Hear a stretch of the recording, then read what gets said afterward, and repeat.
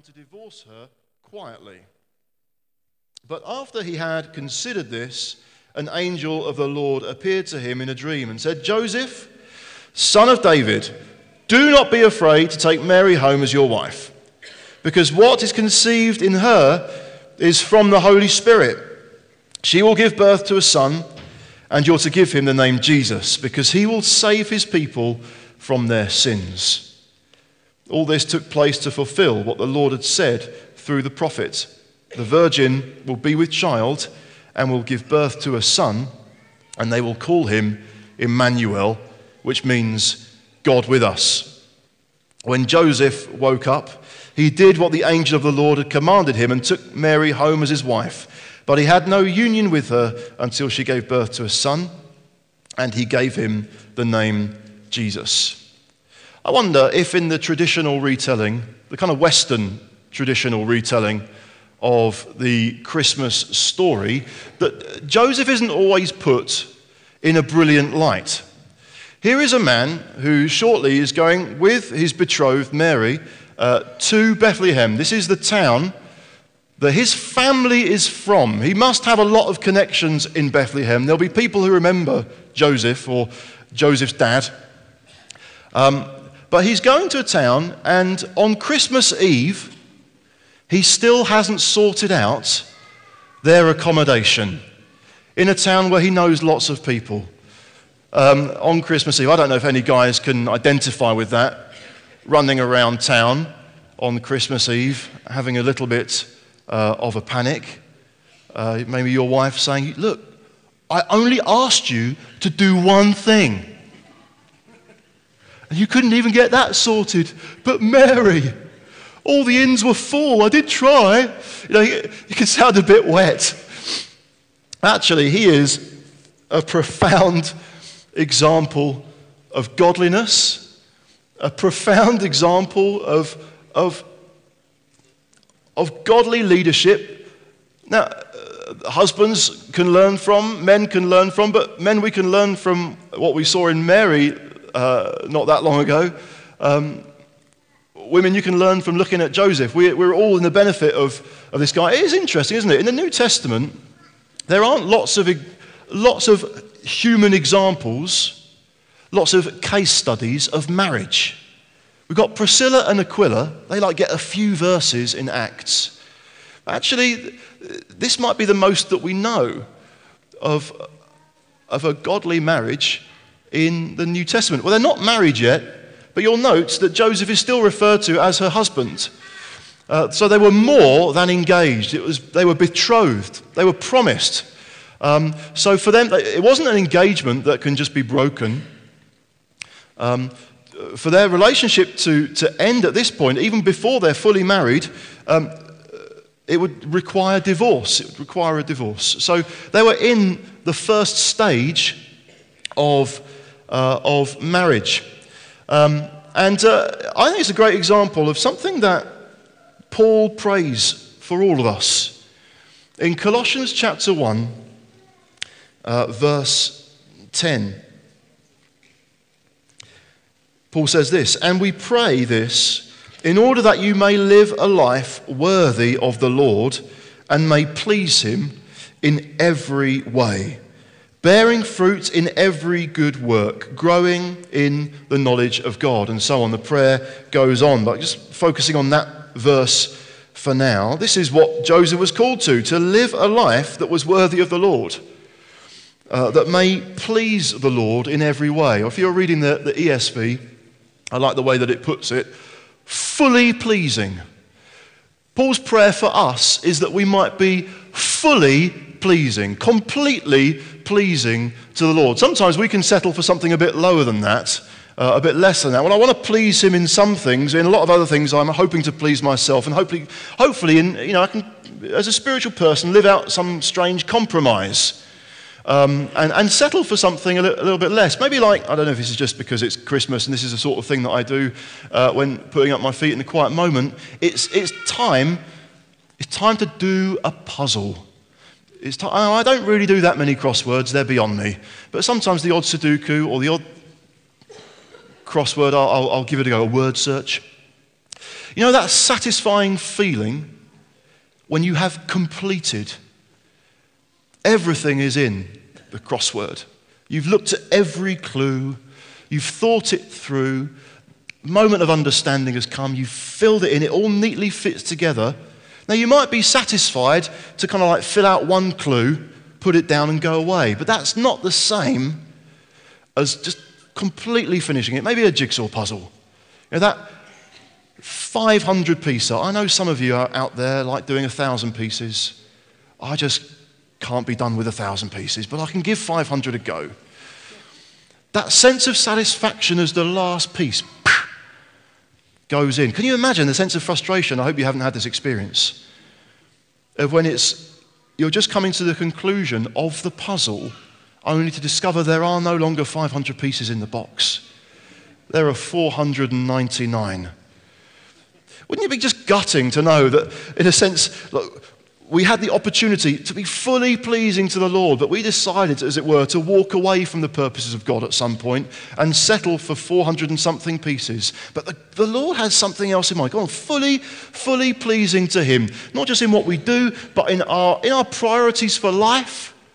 And somehow how we process that, being fully pleasing to the Lord, is not in how our plans unfold, but when we discover His plans, which are sometimes very different from our own. So how do we live worthy of the Lord in such a way as to be fully pleasing to Him? Whoever we are, whatever our status in life, whatever we feel called to, whatever God has called us to, whatever any day involves, how do we live in such a way as to be worthy of the Lord and fully pleasing to Him? My first suggestion is this: always keep digging in the Word of God. Whatever happens, always keep digging into the Word of the Lord. Seek God in His Word. Discover His will by growing in the knowledge of the Lord, by growing in the knowledge of God. I think it's in Hebrews where we're told to take on solid food, not just milk, that by constant use, it's kind of reference to God's Word, by constant use, we're training ourselves to be able to discern between right and wrong, to be able to discern between that which God would say, yes, go for it, and that which God would say, not now, no. To be fully pleasing to the Lord, to grow in the knowledge of God, to put His Word to constant use. In other words, I'm not just relying on things that I gleaned at some point in my youth or some point last year, but now, constant use. It's not specifying exactly how much, but the Word of God is useful. It's powerful. It's there to equip us for every good work. And Joseph, I think, was that kind of guy. It says here, Joseph, her husband, was a righteous man. He was a just man. Interestingly, it puts it like that. I presume he could also have said, and if we met Joseph, we'd probably say for ourselves, he was a good guy. It says here he was righteous. He wanted to live in a way that was right. And for him, as a Jew, he was wanting to live according to God's law. He wasn't trying to live to please himself. He was trying to live to please God, following God's way, following God's law, which is intriguing then, isn't it? If Joseph was just and righteous, he wasn't the sort of guy who would know what God had said, but then try and bend it a little bit, try and twist it round to kind of suit him a bit more. He wasn't that kind of guy. He wasn't one who would just casually bend the rules, if you like. He wanted to honour God's word. He would have known God's law. He would have been familiar, I think, with Leviticus chapter 20 and verse 10. If a man commits adultery with another man's wife, with the wife of his neighbour, both the adulterer and the adulteress must be put to death. So he knows the law of God. It's become apparent to him that Mary has conceived a child without his help. And he knows what Leviticus says. So he knows what the law prescribed in a situation that looked very much like Mary's. That she could be publicly divorced. He would have also known what was in Deuteronomy, around what Moses had said in cases of divorce. That a certificate of divorce could be given for sexual immorality. It says here that he had in mind to divorce her quietly. So he's not going to follow Leviticus chapter 20, verse 10. And really, he wasn't going to follow Deuteronomy 24, verse 1. He wasn't going to divorce her for sexual immorality. He was going to make use in the day of what had become available was a no-fault divorce. He could get divorced from Mary without declaring the reason. But for some, just and righteous people, knowing Leviticus 20, it would be case closed. Don't be so soft, Joseph. Here's the thing to do. This is what the law says. Divorce her, and she should be stoned. She should be killed. Now, we've got to do some working out here then. Why is that not what he did?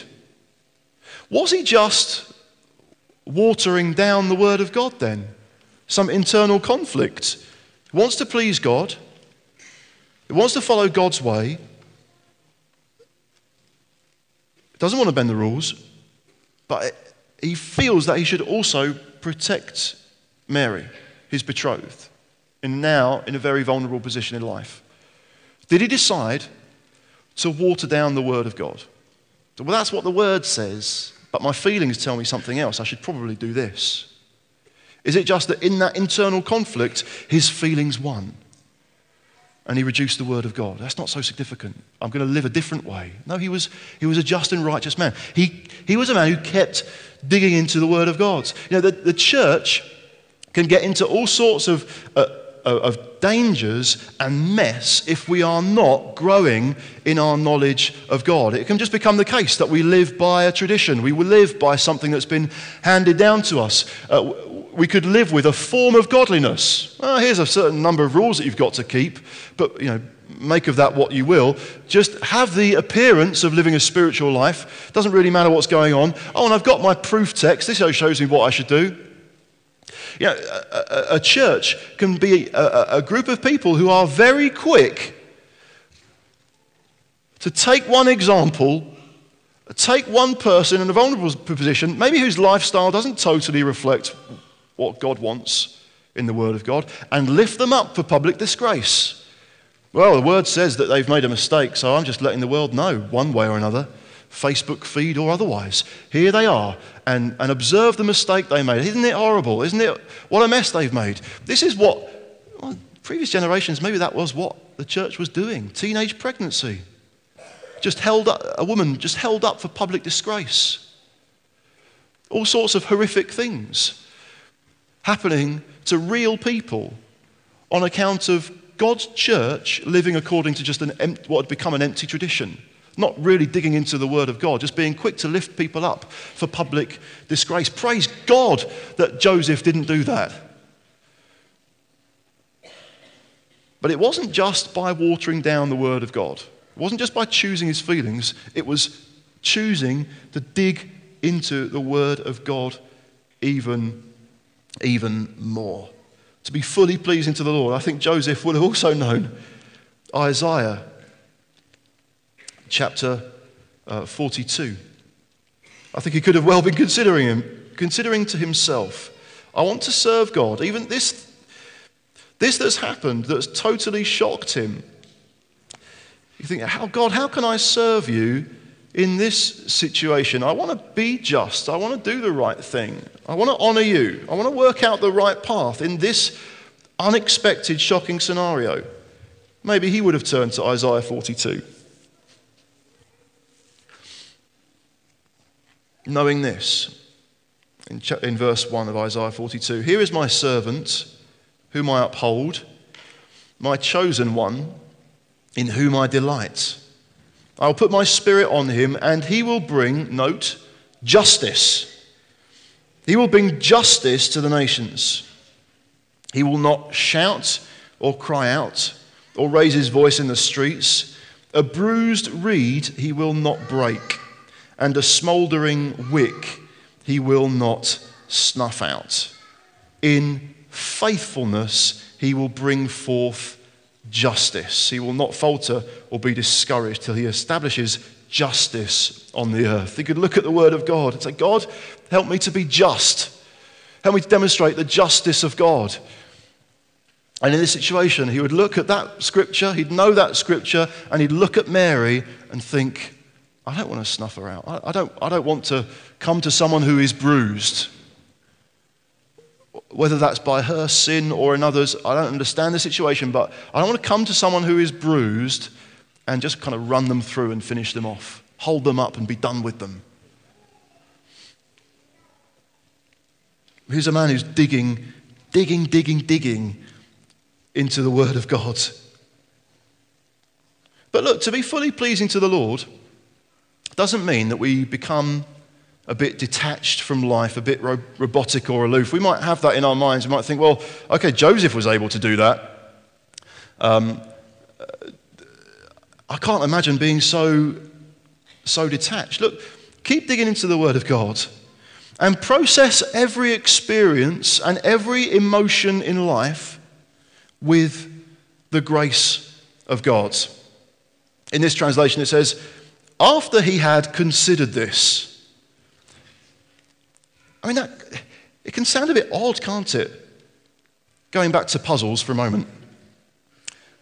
Like, considering, in what way did he consider? It can sound as though it was some cryptic crossword clue. He's kind of stroking his beard, just thinking to himself, 5 across, 8 letters. Mary is pregnant. What am I to make of this? Betrayal. Oh, that fits. As if he's kind of impassive. It doesn't. The significance of what's happened hasn't quite hit him. Now you've got to see that the significance of what's happened has fully hit him. That kind of consideration may have not been that far away from Herod's considering in the next chapter. He considered the news that a new king had been born. He was disturbed, and all Jerusalem with him. When the Magi, when the wise men didn't return home via Jerusalem to have that quick chat with Herod again, "Tell me where he's living, tell me where you find him." It says that Herod was furious. He considered the news about Jesus, and he was furious. Maybe Joseph's considering is not that many levels below initially. Properly churned up. Everything inside him is shouting out, "You've been betrayed by the woman you love most and have already promised yourself to in marriage." I don't think Joseph pretended to be unemotional about the situation he was in. So being fully pleasing to the Lord doesn't mean being unreal. It doesn't mean kind of living life as some kind of robot. It means with whatever you are experiencing in life, in your thoughts, in your emotions, however you choose to describe it, is like Joseph, choose the grace of God. Choose to process them with the wonderful grace of God. And again, we can give thanks to him. We can give thanks for that. We can consider what it is that Jesus came to do, to save people from their sins, not to lift people up to make a public spectacle of them. Look what they've done. Jesus was the one who allowed himself to be lifted up. He became the public spectacle that others would shout out. So when he met a tax collector, what am I thinking about? Must be that election still there. When he met a tax collector who by so many would have been hated, he didn't lift him up and say, "Isn't he bad?" He said, "Zacchaeus, I'm coming to your house for dinner." In a way, he lifted, again, in that situation, Jesus lifted himself up to be the one that would take the heat, to be the one who would take people's anger, and ultimately to be the one who would take the wrath of God, the righteous anger of God against our sin. He would put himself in that position that we might never be there. His work is not to lift us up, to make a public spectacle of us. So what a bad example of a human. He lifted himself up. And actually, if he lifted up anyone else to make them a public spectacle, Colossians also tells us it was the rulers and authorities, spiritual forces of darkness. By his death on the cross, they were lifted up. They were made a public spectacle. I have defeated them. I have defeated death. I have defeated the accuser of the brethren. I've defeated Satan and every evil spirit. And I'm bringing about the kingdom of God now and for all time, Jesus could say, by virtue of his death on the cross. So we give thanks for the wonderful grace of God that impacts our lives by faith in Jesus, and with that process everything that happens in your life. Now we might get to that. Joseph got to that point, and he had this well-reasoned and thought-through plan to divorce Mary quietly, in a way affording her some level of protection, but that still wasn't fully pleasing to the Lord. That was his plan. It was well thought through, it was reasoned. It wasn't what God had in mind. So what does God do next to get his attention? God gave him a dream. Doesn't it seem odd to you that God should do something almost seemingly so fallible, so weak? An angel appeared to him in a dream. You can just put that down to a bit too much cheese. God chose to speak to him in that way. To be fully pleasing to the Lord, we have to be ready and expectant for the supernatural. It's just not diluting anything that we've looked at already, but have to be ready for the supernatural. You think, well, it sounds like Joseph had made up his mind. He may not have been asking the Lord, give me a dream. He was just doing life on the basis of wanting to please the Lord and live according to his word. He'd made a decision. I doubt that he was asking God, please speak to me in a dream. But that's what the Lord does. Sends the angel in a dream with this amazing message. Now he's learning something more.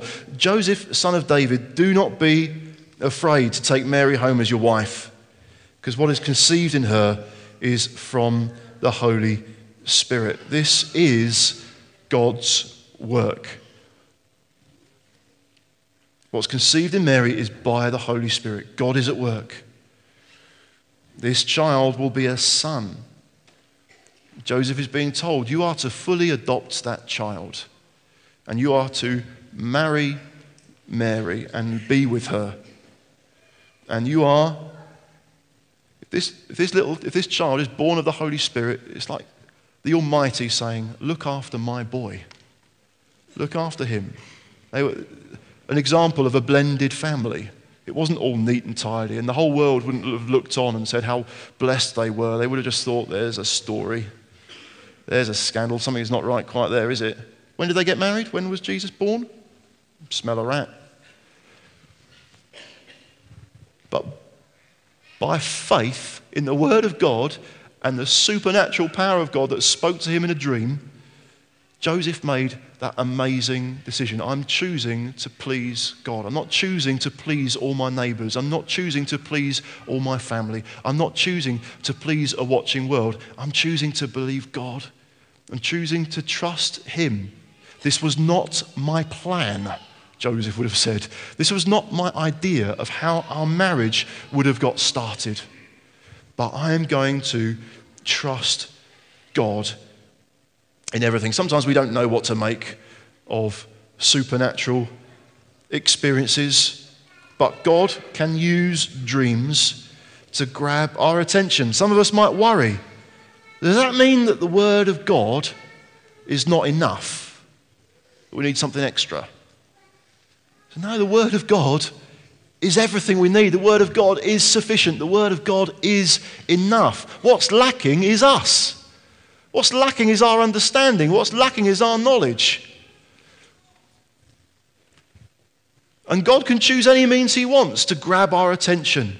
But no, even in that, in receiving the dream, and receiving this angelic visitation in a dream, I wonder if it's still just directed Joseph back to the Word of God.